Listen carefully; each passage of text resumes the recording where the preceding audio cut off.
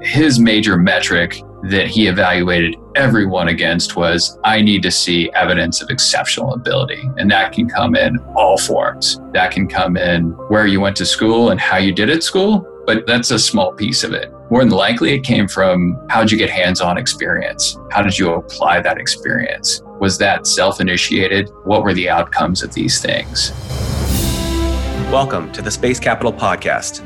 I'm your host, Chad Anderson, Managing Partner at Space Capital, an early-stage venture capital firm investing in the space economy, specifically focused on unlocking the value in space technology stacks, GPS, geospatial intelligence, and communications. You can find us on social media at Space Capital. Space-based technologies are the building blocks of innovation, and in this podcast, we explore what's happening at the cutting edge of this new entrepreneurial space age and speak to the founders and innovators at the forefront. We have a really special episode for you. My colleague, Justice Killian, will be leading the conversation today. Justice is a principal at Space Capital and the brains behind our free career platform, Space Talent. He'll be speaking with Aaron Zeeb, who has an incredible background leading talent teams at Google, SpaceX, and now his own company, Sapphire Partners. And he's also an operating partner at Space Capital. Justice and Aaron, over to you. Yeah, thanks, Chad. Great to be here today. Today, we're going to be really digging into the role that talent plays in successful startups. For decades, companies like Google, Apple, Microsoft have been competing for the world's top talent. And the rise of venture-backed startups all around the world have driven the competition to an all-out battle for great hires. Why? I mean, simply put, the talent within an organization turns dreams into reality. The best founders quickly learn that the pathway to success is surrounding themselves with great talent. The battle for top talent now extends beyond just tech, and it touches every major industry looking to innovate. That's why we launched Space Talent, a free career platform that helps all entrepreneurial space companies make it easy for talent to find their companies and find a career at the intersection of space and technology. So we'd encourage you, if you're curious, visit spacetalent.org and take a look around. But to dig into today's conversation, we have Aaron Zeeb here with us today to touch on some of these matters. So Aaron is an operating partner at Space Capital. He has more than 20 years in recruiting. He spent the last 5 years as a partner at Sapphire Partners, working with executive level searches for venture-backed growth companies with an emphasis on hard tech and, in particular, space systems. I think most relevant to the conversation today will be the 6 years that he spent at SpaceX, helping grow the company from just over 300 employees to more than 4,300 employees. And he also did a couple tours of duty at Google post their IPO, where they were having massive growth, going from 8,000 to 16,000 employees. So there's a lot to dig into here, and I think a lot for us to learn from Aaron. So I'm super excited to have him with us today. Aaron, how's it going? Great. Yeah, thank you for having me. It's good to reconnect with you guys, you and Chad both. It's a little bit of a strange time, but yeah, I'm happy to participate in this and super excited with what Space Talent has to offer the industry. So glad to be part of this. Well, your journey is an incredible one, and I know that there's a lot that we can learn from it. Aaron, to get us started, can you tell me where your interest in space came from? Yeah, very good question. And, it started early in life. I was fortunate to grow up about 30 minutes outside of Dayton, Ohio, which, if you're familiar with the area, that's where Wright-Patterson Air Force Museum is at. And my grandfather used to take us there as kids. Me and my brother probably visited the Air Force Museum 50 different times as a kid. Almost a weekly activity, certainly a monthly activity for us. We did the air show every year. They did the local space camps. So, we'd go through that museum all the time. He's kind of the classic story of my grandfather, of the greatest generation. He's 97 years old, still around, soon to be 98 years old. Grew up during the Great Depression, earned a Purple Heart in the Navy during World War II, during the invasion of the south of France. He'd tell us all sorts of interesting stories growing up. And those stories make a huge impression on you, particularly at that age. But one of the biggest stories or the biggest memories that I have from those times, he had this picture hanging on his wall of his office of this guy jumping out, looked like he was free falling from space. And I asked him about it. This was before, I can even remember really. But, he told me about this project that the U.S. Air Force was doing back then. When he got out of the service, it was kind of during the Cold War. They started doing a lot of high altitude testing, a lot of high altitude spy shots. My grandfather got into that side of the industry, started setting up complex camera systems. And one of the projects that they were doing was called Project Excelsior. U.S. Air Force wanted to test as planes flew higher and flew faster, what the effects on pilots were at that altitude, particularly if they had to eject at that altitude. So he teamed up with a guy named Captain Joe Kittinger, and they started to do these experiments. This is in, I think, 1959, 1960, where they would send him up in a helium balloon and he would jump out. Progressively got higher and higher and higher. And eventually he ended up, this Captain Joe Kittinger, jumping out at 103,000 feet. I think he reached speeds of 600 miles per hour. But it was literally, my grandfather and this captain from the Air Force and a handful of other people that were building this gondola, building the camera systems, really scrappy, really iterative, and super dangerous. But it was, so interesting to hear these stories and then get to see, this actual hardware in the museum 30 miles from where I grew up. Just, left a huge impression on me. To see what these guys were doing and how much they were really pushing the limits. Just literally the right stuff. These guys were insane. So many of the stories I hear, people getting into space begin with, whether it was a rocket launch or, the vision of what the Apollo missions were able to create. I mean, you were really deeply connected in the early days of that. So exciting to hear that story. So shifting a little bit now to your career. So I know you did your undergraduate down in Texas and, you started your career sort of in the early 2000s. And I know at that time you were considering aerospace recruiting. Can you tell me a little bit about what the landscape looked like at that time and how you ended up out in Los Angeles? Yeah, absolutely. Yeah, I got out. I was fortunate to graduate before the dot-com bust, right during the height of the dot-com boom. I actually started working in 1999 before I graduated. Dallas at that time, not a huge tech community, but it had a ton of telecom, which was the underpinnings of the internet era and huge investment. So yeah, I got out. I was actually a computer science major in college, knew I didn't want to do that long term, switched to business, wrapped up. And I had a couple of mentors at the time that said, you should get into technology sales. And so I knew I wanted to work in technology. I didn't want to be an engineer myself exactly, but I wanted to do something associated with it. So I got out and started doing recruiting. And because of being in Dallas, Texas, we started working with a lot of telecom companies. So kind of learning, these hardcore infrastructure projects that were the backbone, of the industry back then, really laid the foundation for a lot of the application layers that came later.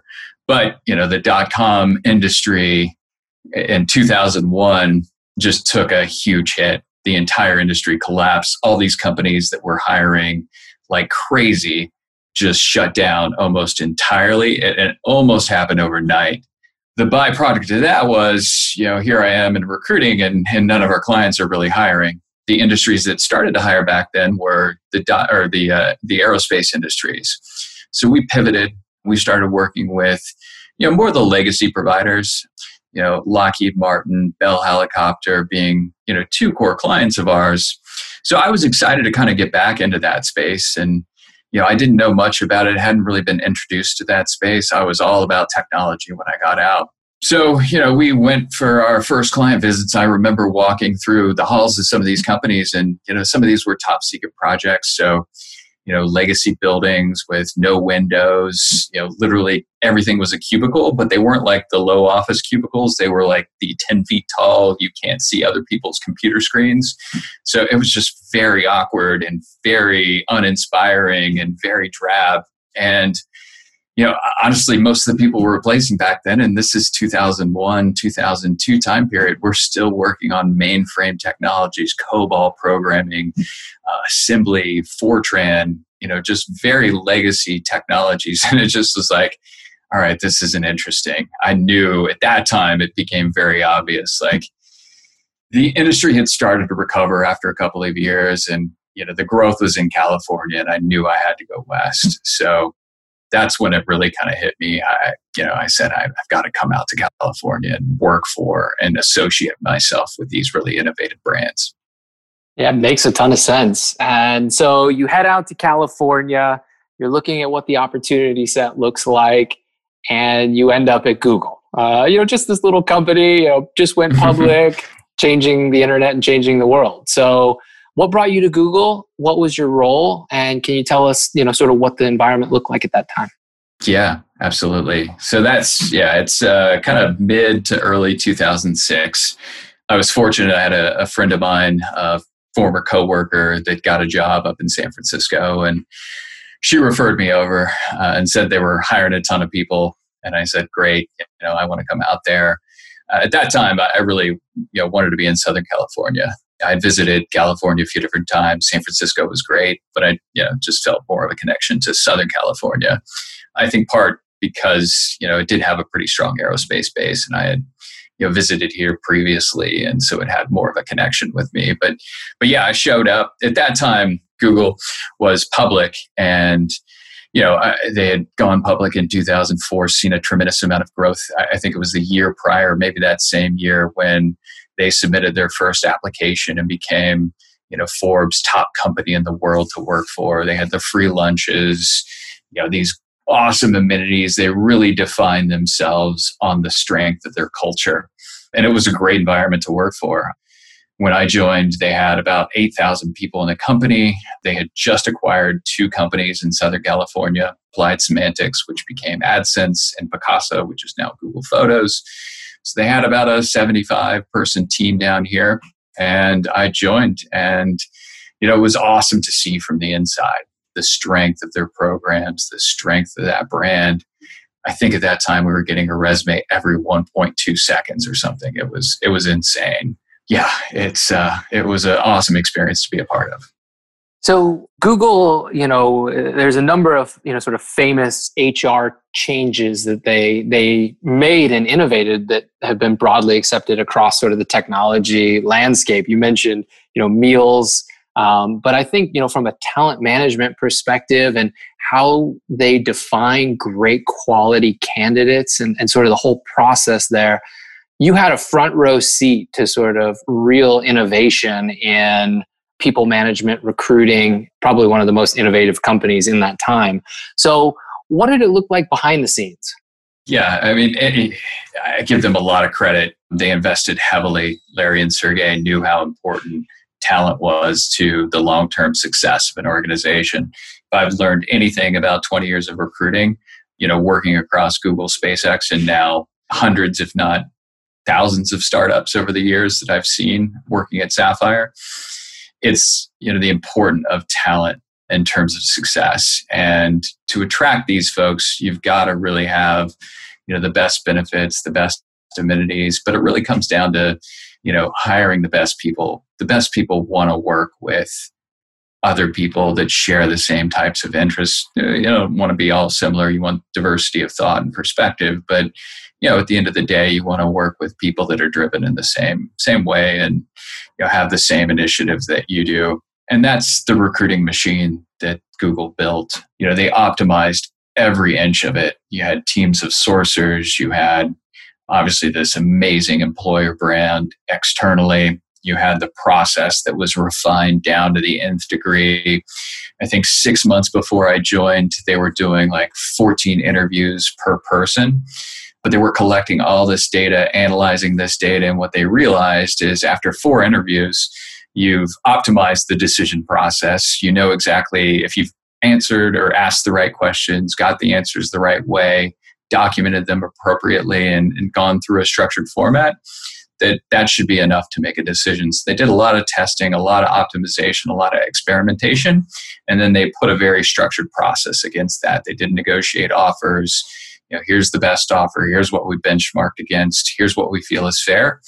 The problem with that as a recruiter is it was great to watch. It was really boring to be a part of. What I learned later from Elon, he has a phrase that process becomes a substitute of thinking. I would come in every day. I'd have 20 to 30 new resumes in my inbox. I'd schedule interviews with each of them. I'd go through a set list of 12 questions. I'd document those questions. I'd set them up for interviews, rinse and repeat, and move those people through. It was great to watch and understand how to optimize all of that, and it worked incredibly well for them. In 2 years, we went from 8,000 to 16,000 employees, with a pretty efficient recruiting team and process. But, I just didn't feel challenged in the day-to-day. Exactly. So that became a struggle for me on some level. So you decide to leave one of the world's top tech companies to go and join Elon on this crazy journey called SpaceX. They had just 300 employees. They hadn't launched a rocket yet. I mean, there's so much here. Tell me everything. Yeah, I knew I had to leave. Obviously, with that strong of an employer brand, it's a really hard decision to make. It's not, a decision that I made lightly. But I was curious, and I was fortunate to have somebody from SpaceX reach out to me. And I'm in a happy situation. Even though I wasn't necessarily challenged, my perception of aerospace was Lockheed Bell helicopter, Fortran COBOL, 8-foot cubicles, slow-paced, drabby offices, no windows. And, Elon at that time, he wasn't a household name. This wasn't even a guy, I did some research, and, he was the guy that got removed as CEO from PayPal. He wasn't the guy that he is today. Certainly not, the seventh richest man in the world.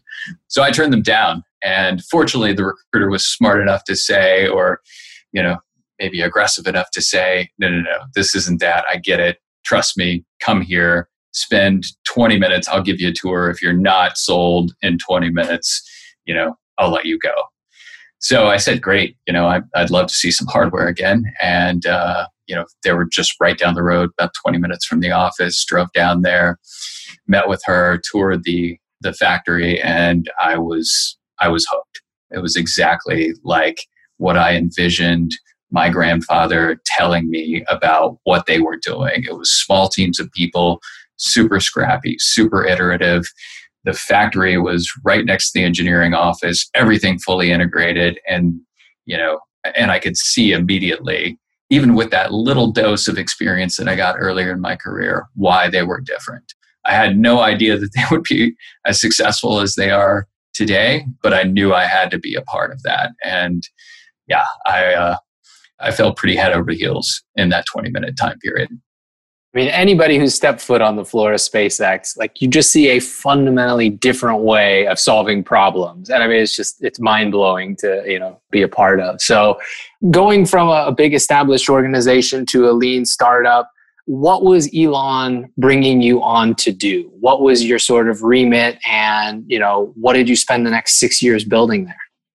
Yeah. Well, back in those days, everybody actually interviewed directly with Elon. This is something that Larry and Sergey tried to do for a long time. In fact, one of the things I learned from Google was, how involved founders need to be in the process. And that scale, Google had Larry reviewing kind of Excel spreadsheets of people, massive amounts of data. But Elon was still very hands-on, would interview everybody directly. So I was fortunate to get to sit down with him. And, it's obviously at that point, I'm geeking out on SpaceX, a little intimidated, just, having got the backstory on him, his ambition and what he was trying to do. But yeah, I got to ask him that same question. I said, hey, you're from Northern California, you built this hugely successful company. Why are you doing this in Los Angeles? And his answer was, LA has the highest concentration of aerospace talent in the world and some of the best. And I said, great. My understanding is you're hiring me from Google to bring people from outside the industry. And he said, yeah, absolutely. And I his thinking was so spot on with this. He said, we have the critical mass of aerospace talent. My goal is not to be, the next big aerospace contractor. We need to diversify. We need to get more people thinking about the space industry that aren't currently thinking about the space industry. He was talking to me at that point. On some level, I felt, that was the impression that I had. Nobody's doing anything interesting in this space. If you look at it, and again, this is kind of 2008 time period, the best employees were at Google, were at Amazon, starting to be Twitter and Facebook, but they were still early stage then too. So, he said, we have to be able to attract these people. And that's, really what got me interested. And that's what, my edict was. I joined the avionics and software team, and the whole goal was to bring people from Google and, those types of companies into SpaceX to get them to consider space as a career. I mean, how did you do that? What tactics did you, deploy that made that possible? Yeah. I think a lot of this kind of came from Google. The foundation was, again, the best people want to work on the most interesting projects. But the problem was nobody considered aerospace. So, it's a long backstory, a lot of describing why SpaceX is different. So it was kind of an incremental process. You had to find the people that were passionate about hardware, a little frustrated by those environments, start with them, start with the people that could be your advocates and convince them that it was the right thing to do. But, at the end of the day, you had to build a bit of an employer brand. And that's what we realized early on at SpaceX was, we have to differentiate ourselves on the basis of our mission. This is something that Elon brought. It was hard to do back in 2008 to say, hey, we're the small startup company. But, our goal is to make life a multiplanetary, civilization. We want to colonize Mars. It's a pretty audacious thing. You don't want to necessarily lead with that conversation, but the best people are attracted by, really hard challenges. And, that's what we really tried to set up. That's what we tried to enforce. And, that's what incrementally worked the best. And then, more broadly, we had to kind of really dissect. Elon's philosophy was, again, the best people worked on the best projects at the best companies. And more importantly, they were the people leading those projects, really the people consistently promoted. So we had to go out and find those projects across all industries, find those people, and really hone in on them and crafting that message. So that's what we did. Well, we couldn't agree with that reality more. And that really aligns with the way that we've set up space talent, the way that we believe the future success of sort of entrepreneurial space will take shape. We need more people with incredibly diverse skills that are working on the hardest problems coming in, taking in key roles in leadership and really taking entrepreneurial space to the next level. So you've done it. It's really great to hear that, it was possible and that Elon, set that vision and sort of laid a foundation for the rest of us. So immediately following SpaceX, then you decided to spin out with your own firm, Sapphire Partners, and become an entrepreneur. So what was that like? Yeah. It was kind of, I think every 5 or 6 years of my career, I've tried to take a step back and kind of look at where things are going and reevaluate. At that point, I was lucky to catch Google during a period of incredible growth. It was incredibly, I would call myself lucky to sort of stumble into SpaceX at that time and realize like, hey, the landscape is changing. There's some really interesting projects. And, as great as Google was, is ad tech really, the thing that's going to get me out of bed in the morning? But I felt like at the same time, catching lightning in a bottle, catching SpaceX and Google was probably rare. And furthermore, like, I felt like I could offer something to these earlier stage growth companies, help them, build a foundation of talent, because that's, again, the most important thing towards building a successful organization. And I wanted to see, what were the commonalities across these companies? What did each entrepreneur bring? Was there common modes of success and common modes of failure? So, I partnered up with my business partner, Todd Gitlin.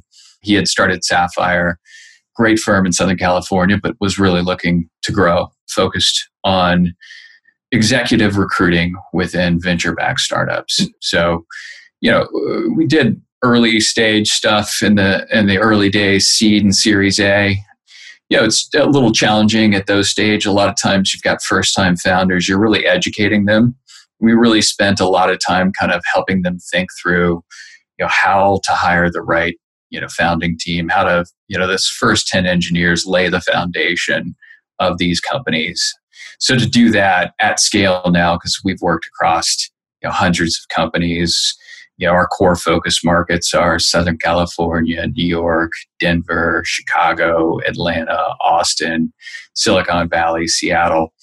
So just to touch across all the core markets across a variety of spaces at the earlier stage and just kind of see things at scale. And at those level of repetition has been just incredibly enlightening. I've really enjoyed it. And you've continued to sort of build an expertise in hard tech and space systems. So are there any examples of fun, exciting projects that you continue to see, innovation that the industry is innovation still happening? Yeah, absolutely. I think if you step back, and this is hard to do early in your career, is kind of look at things at a macro level. You're focused on 2 years, you're in a fast-moving startup environment, nobody's thinking beyond 6 months.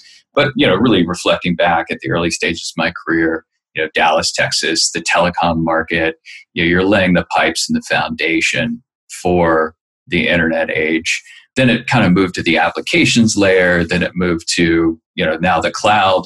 I really see the next evolution of the technology market being, hard tech, being space systems.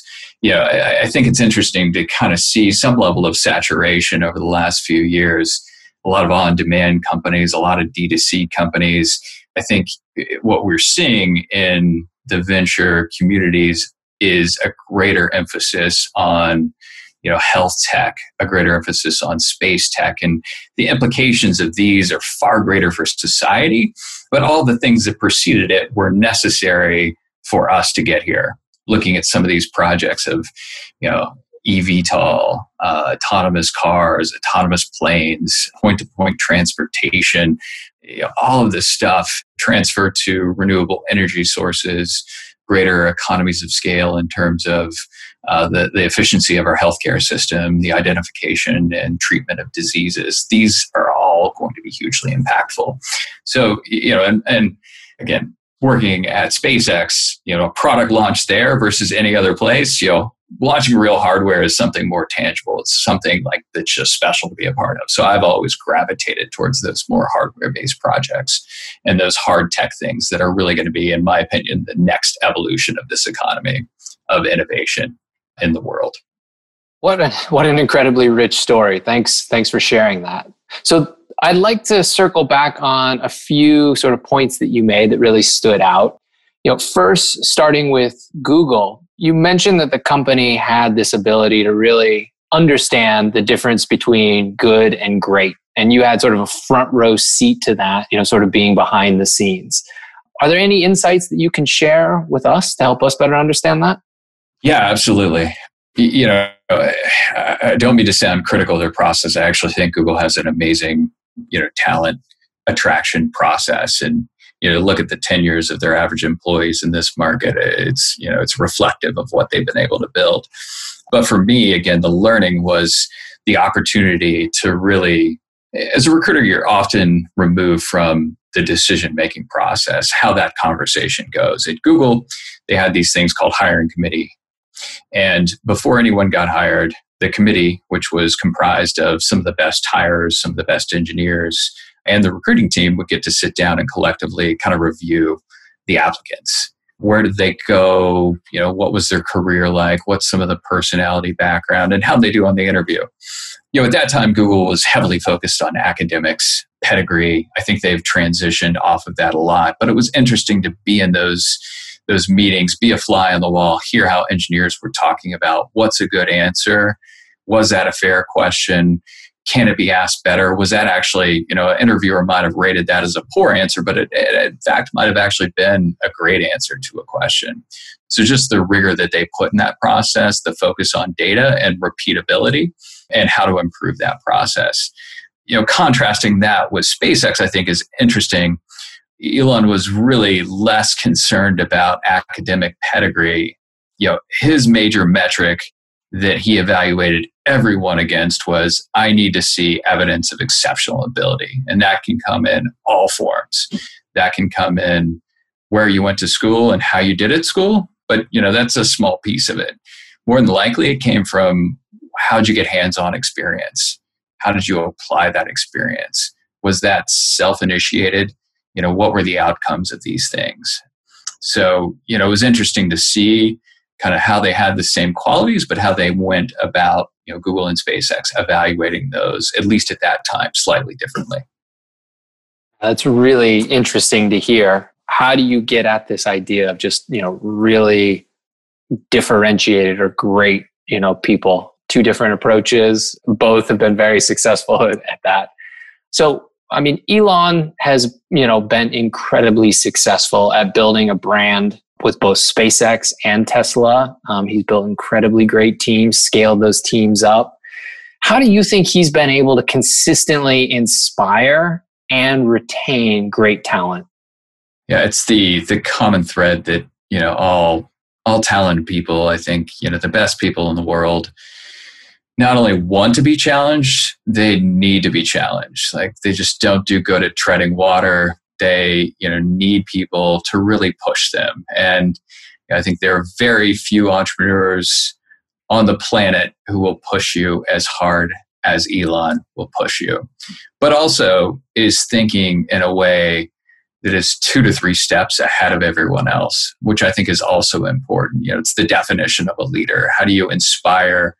How do you create an environment where these people can be successful? And Elon, it's his superpower on some level. He thinks big, sees the problem, breaks things down in very first principles, systematic process, and then creates a vision against that and challenges those people to deliver against those project goals and deliverables in ways that they have probably never been challenged, but also gives them an environment, removes the bureaucracy to be successful. And that's the main sort of ingredients in that soup to attract and retain those people. It's not for everyone. And, I remember the early days of SpaceX, we had a lot of people from traditional aerospace companies at that time. And they were used to getting every other Friday off, and they weren't used to working 60 or 80 hours a week. And, at that time we thought, things would calm down eventually. There was a saying like, just wait 18 more months. Once we get Falcon 1 to orbit,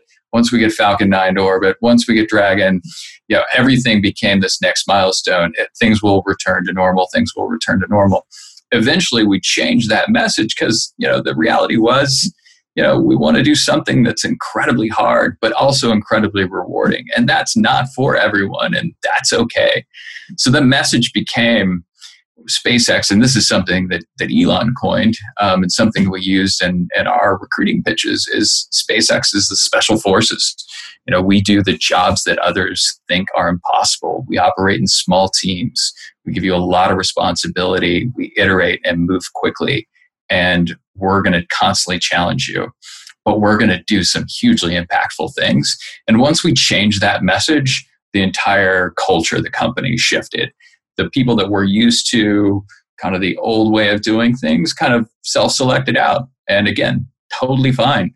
But the people that were there committed to that mission, were 100% committed. There are people, that have worked for Elon across SpaceX and Tesla and others for a long time and been rewarded, in ways, financially and just in terms of their career, what they've been able to accomplish. And that to me is, the most important thing. Again, this whole conversation started around my grandfather and the stories that he used to tell me.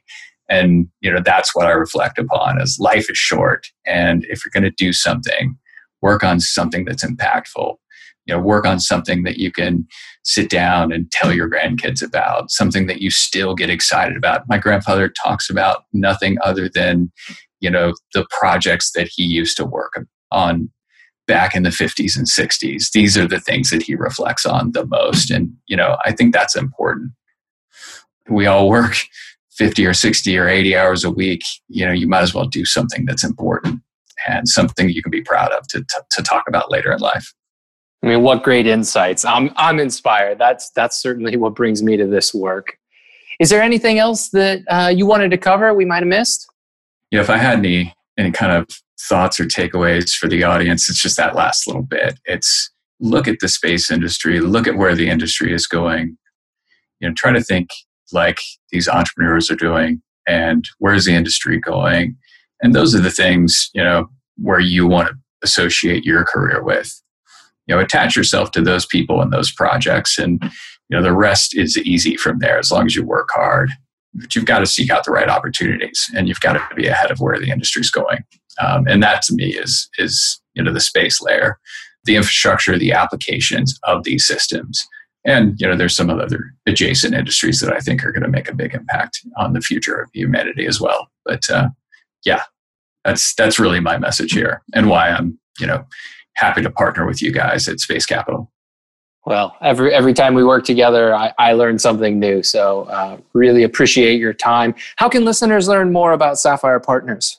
Yeah, best way is Sapphire, and that's spelled SAFIRE, partners.com. We keep a pretty low presence. I mean, most of what we do is by reputation. But again, the emphasis is on helping venture-backed growth stage companies build their executive teams, lay the right foundation, and build a successful organization. Great. Well, on this show, we like to say there's never been a better time to get involved in space. Can you give me your personal perspective on that and what areas you think would be most exciting? Well, you see a lot of launch companies these days, and I think launch is the sexy thing. At the end of the day, though, these should be the UPS and FedEx trucks of the industry. To me, it's the applications layer. To me, it's the infrastructure that's going to provide things like global internet, the data, the intelligence of satellite systems, sensor technology. It's really the applications layer of these technologies. And that's where I would focus my career. If I were starting from scratch, these are the types of companies that I think I would gravitate towards, and the types of companies I still want to work with most here. Aaron, so great to have you. Thank you for coming on the show and being such a valuable partner. Yeah, I appreciate it. Thanks so much for having me, and happy to be a resource anytime. Thanks for tuning into the Space Capital Podcast. If you enjoyed this episode, please leave us a review and subscribe to make sure you never miss an episode. And if you're interested in learning more about investing in space startups, I invite you to visit our website, spacecapital.com, where you can learn more about how you can get involved in this world-changing innovation economy.